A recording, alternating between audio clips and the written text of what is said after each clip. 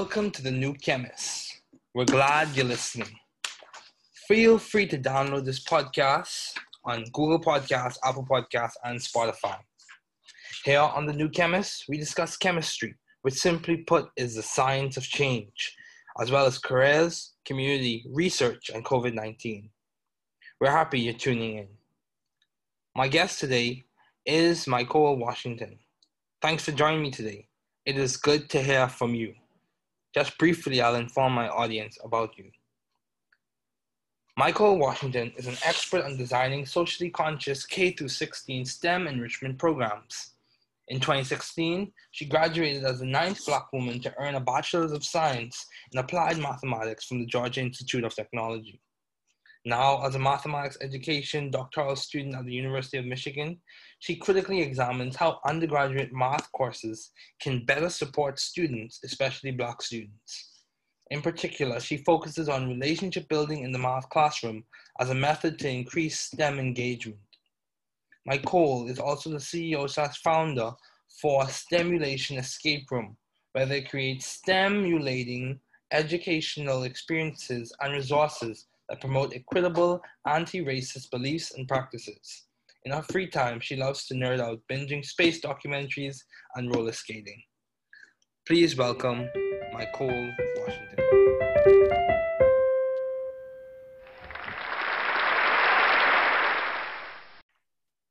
Thank you, Michole, for joining me today. It is good to have you here. It's good to be here with you, David. Yep. So let's get started. I've looked at your profile and, we knew each other from Georgia Tech and, you have worked really hard and currently in graduate school. So my question to you is, what have been your long-standing interests in the fields of math and science? Yeah, my long-term interest. Why am I here? Why am I doing this? So it has changed over the years. When I first was getting into college and was pursuing mathematics, it was definitely more about me just enjoying math. I enjoyed the process of doing it. I had no problem kind of struggling with math. I found that part to be very entertaining and interesting. Mm-hmm. But matriculating through Georgia Tech as a predominantly white institution, there were a lot of barriers I realized I was encountering just based off social things, like being able to make friends in math classes, which I really struggled with in undergrad, things of that nature, that now my interest in the math and science field is more about access. How can I broaden access so that more folks can enjoy math or at least feel confident in their abilities to confront it whenever they need to? I'm not saying I need to do it all the time, but at least confront it. So my current drive with math and science has been about broadening that access spectrum where more folks can engage with it. So that's where it is now. Okay, that's good. Yeah, access is very important because, access provides opportunities and it helps people to grow and develop and reach their career goals. So I've seen the work that you've done. So how have you been adaptive and creative in the field of mathematics? Yeah, I do a lot of interesting things when it comes to math and science.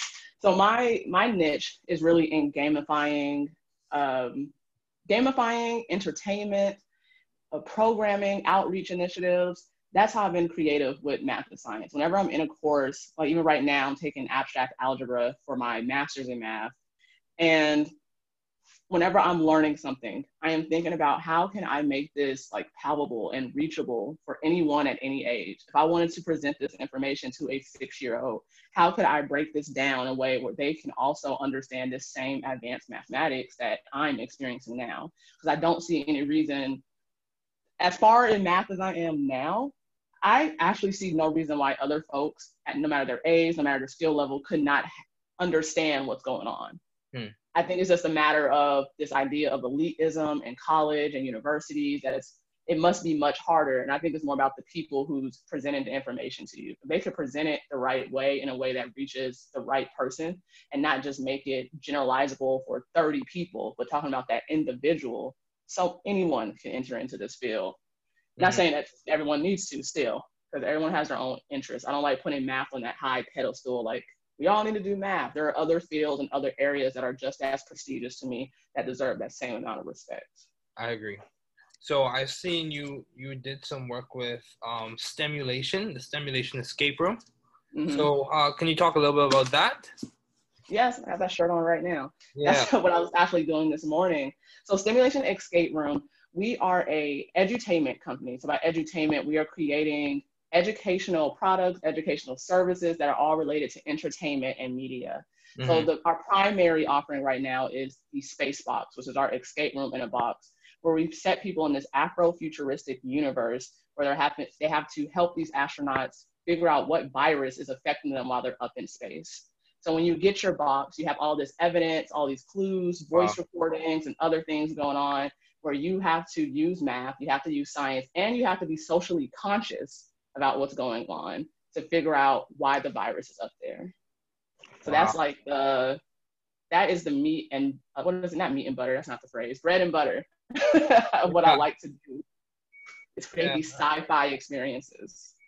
Yeah, that's good. That's very good. You know, that takes a lot of creativity to come up with scenarios like that. And a Yeah. team. So I can't, So, not Michael, doing it by myself. pardon me? I said, and a team, because I don't do it all by myself. Yeah, it does require a team. I've realized that, you know, you could have these visions and goals, but if you don't have a team to support you, you're not going to get as far as you could with the team. At all. Yeah. So, along the lines of teamwork, how have you maintained vision and teamwork in your environment? How do you maintain that? Maintain the vision and teamwork in my environment. I think I do it by always checking in on the people I work with Mm-hmm. as humans, not just as people who are working with me to get this vision idea out. I want to make sure that my writers, that my content creators also have a personal connection to what we're doing and that they either see what we're doing as a team as an end goal for them, like they want to stay with us long term. I'm always on board for that. But to also understand that they have other dreams, they have other hopes, that I'm also here to connect and support them. I'm constantly with my graphic designer, if I see opportunities that I know fit to her interest, it's like, all right, well, how about you try this? Here goes a side gig you can do. Here goes a side hustle that you can do that I think you'll be interested in. Because I know you told me that you want to own a bookstore, that you told me you want to do this. So here it is. So by always recognizing people for who they are, their wants and their desires, I think that is what helps the vision and the team stay together. Because it doesn't feel separate from their entire lives. Wow, that's good. Yeah, that's very important to connect with the story behind people's lives. Yeah, to engage with that as you try to fulfill your mission and your vision. So, how have you sought or found the right environment for you to thrive scientifically and intellectually, while valuing differences in culture and expertise? How did you, in essence, or in other words, how did you find the right environment for you to thrive? How did I find the right environment to thrive? I talk about this rather often, actually, where I think the best environment for me to thrive, I figured out in grad school and not in undergrad. Okay. So, well, undergrad contributed because I had to see what didn't work for me to see what does work for me. Okay. So, where do I want to start with that? How do I thrive in these areas? So, for instance, in undergrad, I can think back on how self-conscious I was in a lot of my advanced math courses. I'll be a lot of times the only woman or the only Black person, a lot of times only both of those in a lot of math courses and science courses. And when I would hear things from the outer world of, oh, there's not that many Black folks who do this, there's not that many women who do this, that would kind of mess me up a lot. It made me feel like, oh, am I really capable of figuring these theorems out? Am I capable of writing these proofs? I don't know. But once I got to grad school and now I'm doing my PhD in math education, I've been open to a whole new world of thinking that I never knew existed in math education and philosophy and sociology of how we all interact in humans, all the things that we may say in our heads but never really tell anyone else. That's very common for all of us, especially in a math classroom. So when I started reading a lot of the research articles from my own studies about what other researchers and scholars have studied about Black students' abilities, the things that help Black students the most in a classroom. Now, when I go into a math classroom as a student, it's like, okay, I'm aware that everything that's bothering my head, one, is not made up. It's very real. I'm not losing my mind. I'm not crazy. Two, I know that a lot of the issues that I may be feeling are my fault are actually not my fault. it may actually have something to do with the structure of this math department, with the way that these professors are not trained to actually be teachers. It may have to do with the way that I know that I thrive off of personal and social connections. That's when I feel comfortable enough to be myself and not feel like I'm trapped in my head. So if I'm not connecting with my professor, if I'm not connecting with a TA, if I'm not connecting with a classmate, it's less likely that I feel I'm going to thrive in that math classroom. But now that I'm aware that those are the things that I needed to succeed, I can seek after it. I can be very deliberate when I'm trying to connect with my professors. Even if they don't want to connect with me, I know I need it. So it's like, I need you to talk to me a little bit more, because that's the only way I'm going to be comfortable and not feel like I'm not capable of doing any of this. Yeah, that's So, good. Yeah, personal connections are very important. You have to have relationships. I've even noticed that, you know, even as you're progressing in your career, it's important to have relationships. And even when you achieve things, it's important to have relationships, because relationships add like this long-term value to what you achieve. Because what is success yeah, if you can't celebrate with people? It's you quite can't. empty. It's quite And empty. we're humans. We're very social beings. Yeah, Humans, yeah. period. We're not like the thing that really can set us apart from a lot of other animals in the world is the way that we think, the way that we socialize. Yeah. That's what makes us stand different. I don't want to say better, because there are a lot of animals that are doing better stuff out there than humans. But but that's what makes us very different, is the way that we socialize and interact with each other. That's true. That's true. So, in terms of the areas of mathematics and diversity, what have been your most effective and impactful ideas? If you had to list a few, because you've obviously been working in the field for a while, you're getting your PhD in math Yeah. education. So, what would you list as some of your most effective and impactful ideas? Ooh.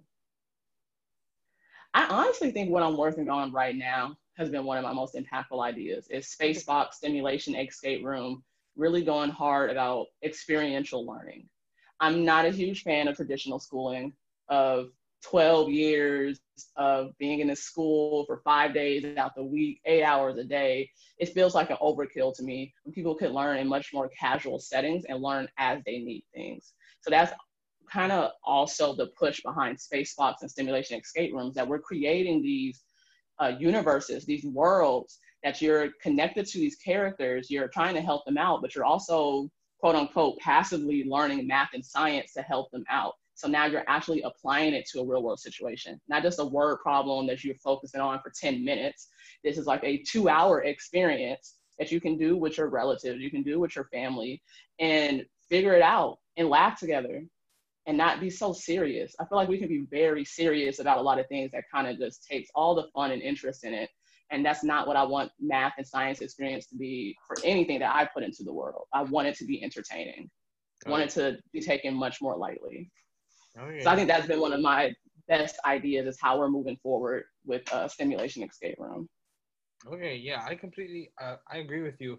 In that when you provide creativity in an environment, you create or you allow the concepts to be more accessible. But I have a question for you. Mm-hmm. Do you think the rigor and the weight of the content complements to it being so serious as it's uh, taught or instructed? Do you think that's the thing that's contributing to the seriousness that people normally associate with high level math classes, or like abstract algebra or algebraic topology, Uh, equations, or I get what you're saying. I think that folks are, and not to put blame on anyone, I think it's just over time this has happened, that we have mistaken rigor for this performativity. By performativity, the best way to describe performativity to me is when I think about the articles I read of Black kids getting punished more in math classroom because of behavioral reasons, or having instructors or teachers say that they're not good at math because of behavior reasons and not because of what they actually know. So there's this idea that if you sit still in the classroom, you do your homework, you only talk when I say talk, that's demonstrating your ability to be a math student, which I think is totally wrong. It still needs to be about how do they think about the concepts here. Don't worry about what their body is doing. That has nothing to do with what's going on in their mind and how they're thinking through the concepts. mm-hmm. So when I think about rigor in these advanced math courses, a lot of these advanced math courses, people are looking at these predominantly white men in this field at a board, writing all these math equations on a board, which is definitely not how math always happens, period. It's just all this stuff coming out your mind at 1 second right on the board. It's more so about the way that you're taking time to think through problems. Most mathematicians are working on problems for years at a time, which is why it's still crazy that in a math classroom, we're having students reproduce these theorems and proofs and calculations that took the original folks years to figure out. But like, okay, now understand it right now, get it right now, and not giving enough time to think through it.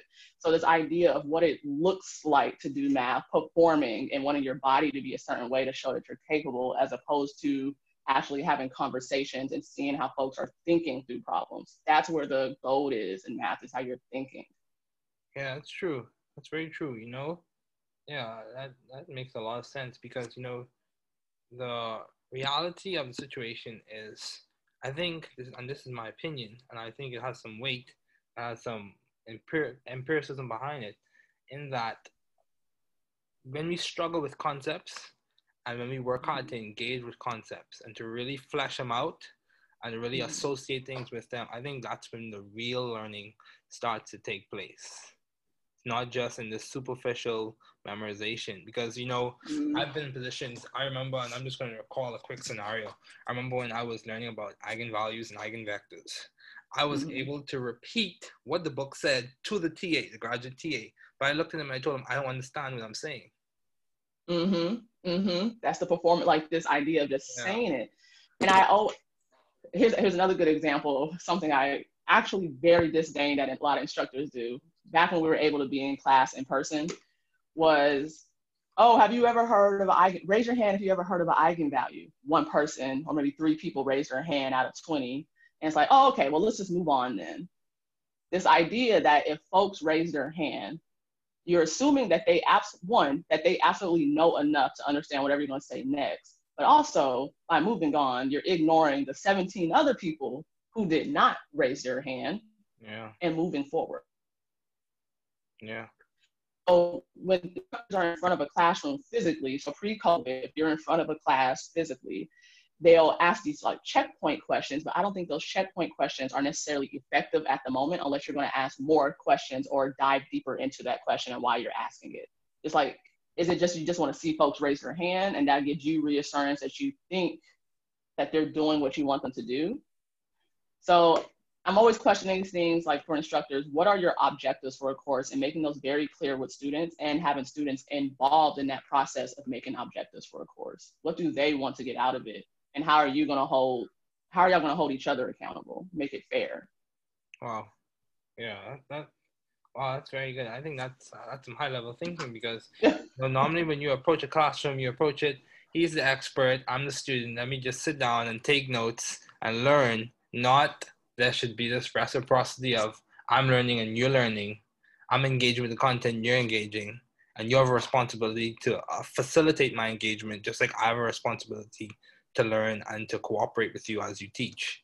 Yeah. So. I never go into a classroom thinking that my students are here to just listen to me and learn from me. I always go into a classroom knowing that I have things I can learn from them too. There's so much I've learned in mathematics from my students, ways that their instructors or past teachers have taught them to factor polynomials or think about other concepts differently that I have never been exposed to.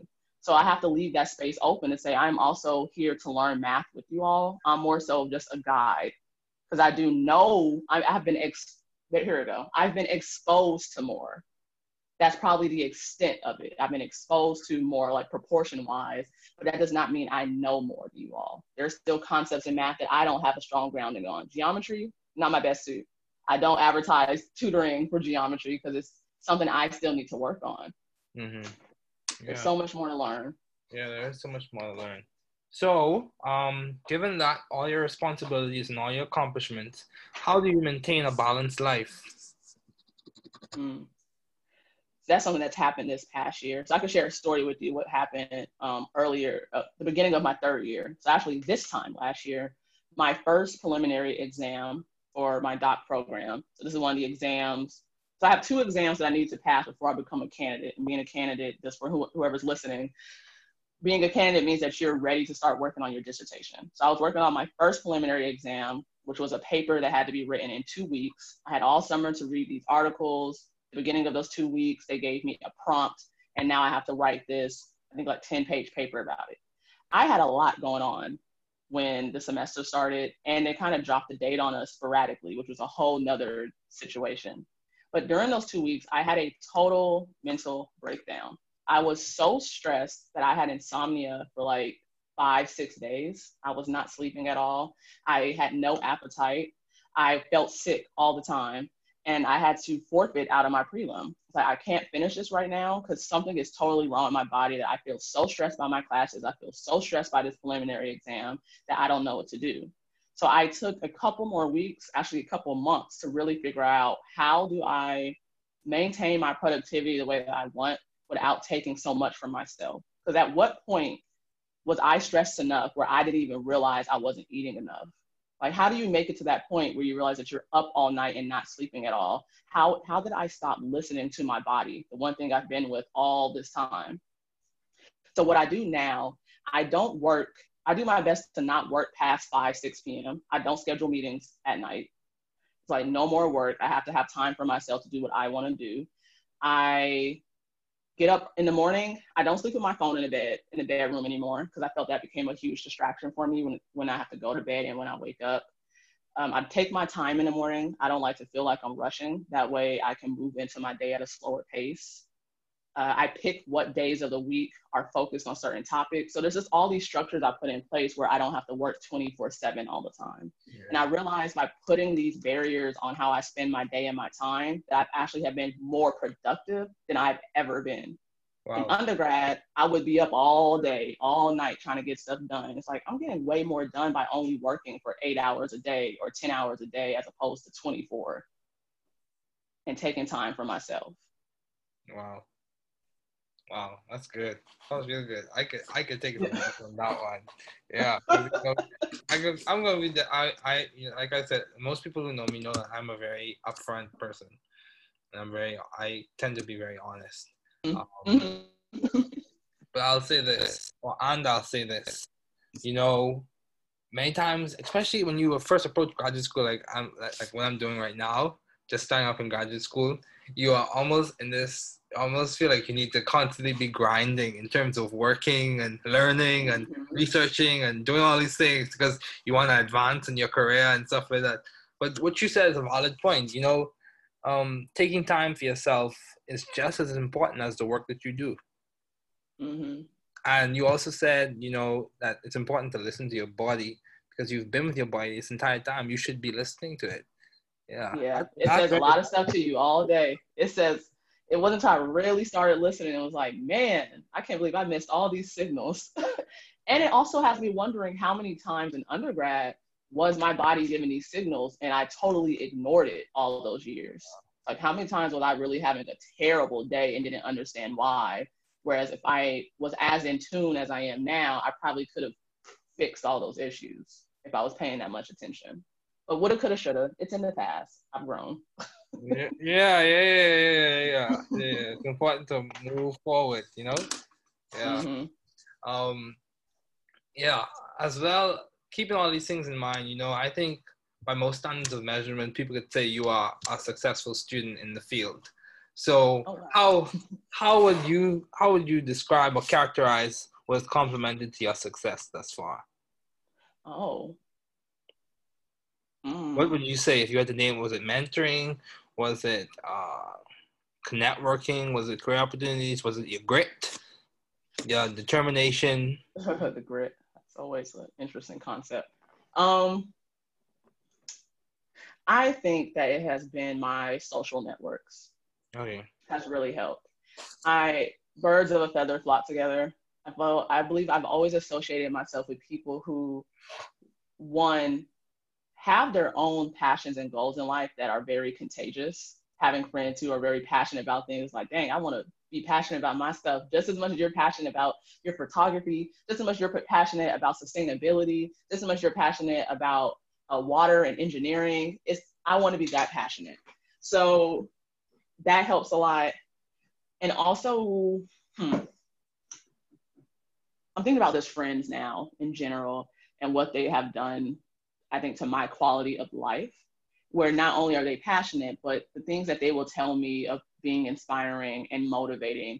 And whenever I'm feeling down or feeling like I'm not capable, of knowing that they know me in a lot of ways that I probably don't even know myself, that I don't give myself enough credit for, that can set me right back on track. Yeah. So I know exactly who to contact when I need a boost about this. I know I need a boost about my academics. I know I need a boost about my entrepreneurship. I know the right people to contact who will give me that kick. Like, girl, stop tripping. You've been doing this all this time. You're very capable. I know you did this. And I actually love when friends do that, because it's like, wow, I don't even realize how interconnected you are in my life all the time, where you can name off all my accomplishments better than I can. Mm-hmm. And just like, all right, let me keep doing what I'm doing. You're right. Yeah, yeah. Oh, this is a good podcast interview, because I feel like I'm getting inspired. Hey. Yeah. So, in terms of your major as an undergrad, why did you choose applied mathematics? So my junior year of high school, I took AP Bio. Okay. And if you talk to Michole Anjali when she was a junior in high school, she was ready to be a veterinarian her entire life. She thought she was going to Tuskegee University to be a vet, period. But when I took AP Bio, I said, never mind. I'm not interested in this. Yeah. I am not having a good time. Yeah. My senior year of high school, I took AP Physics and Calculus, and that rocked my world. I had always loved math, but I had no idea that majoring in math was an option, and I had never had exposure to physics before. So taking AP Physics did a lot. My teacher was I think he's what Teach for America, and he graduated from Georgia Tech. So that was my first time hearing about Georgia Tech, and it was the first time being exposed to the idea of majoring in math. And when I looked back to how much I love math over the years and how I did not like AP Bio, it was like, forget it, just major in math, do it. It seems like it was the option that fits for you. But once I started at Georgia Tech doing math, I started considering computer science and physics. And which sometimes I felt, given the math degree at Tech, I still had exposure to computer science and physics. But if I was ever able to do it again, I think I would be a physics major as opposed to a math major. Okay, cool. So my last question for you, Michole, is do you have any advice to those wanting to pursue the field you are currently studying in?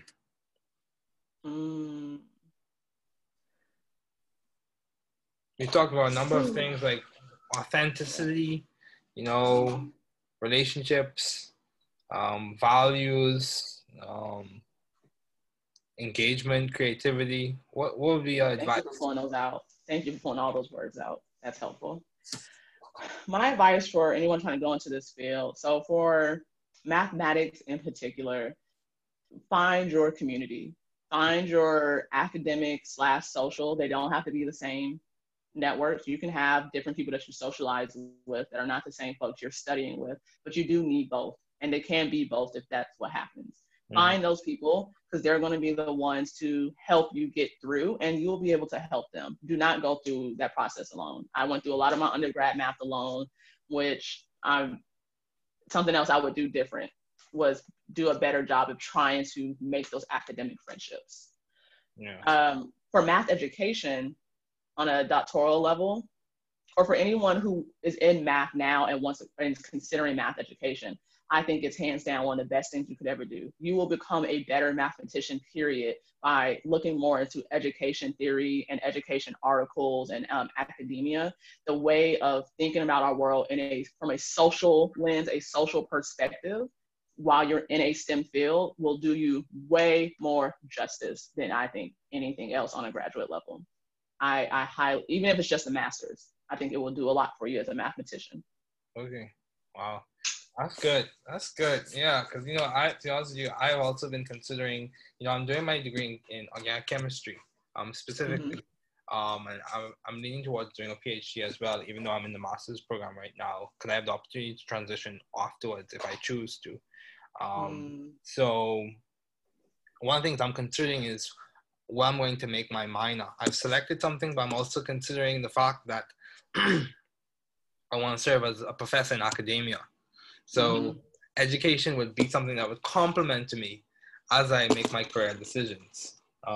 So You will yeah, stand out pardon me? if you will stand out so much, because when you think about a lot of your professors you had over the years, most do not have any training in education. It's That's just true. they have knowledge. So if you have training in education theory and what it means to work with people and the belief systems that exist within education, you will certainly stand out as a professor without a doubt. That's good. That's good. Well, Michael, thank you so much for joining me today. It was good to have you on. I was really excited.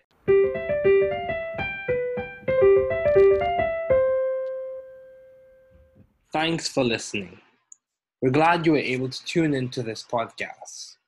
Once again, this is The New Chemist, where we discuss chemistry, which simply put is the science of change, as well as the other sciences, careers, community, research, and COVID-19. Thanks again for listening. Note, the views on this podcast represent those of my guests and I.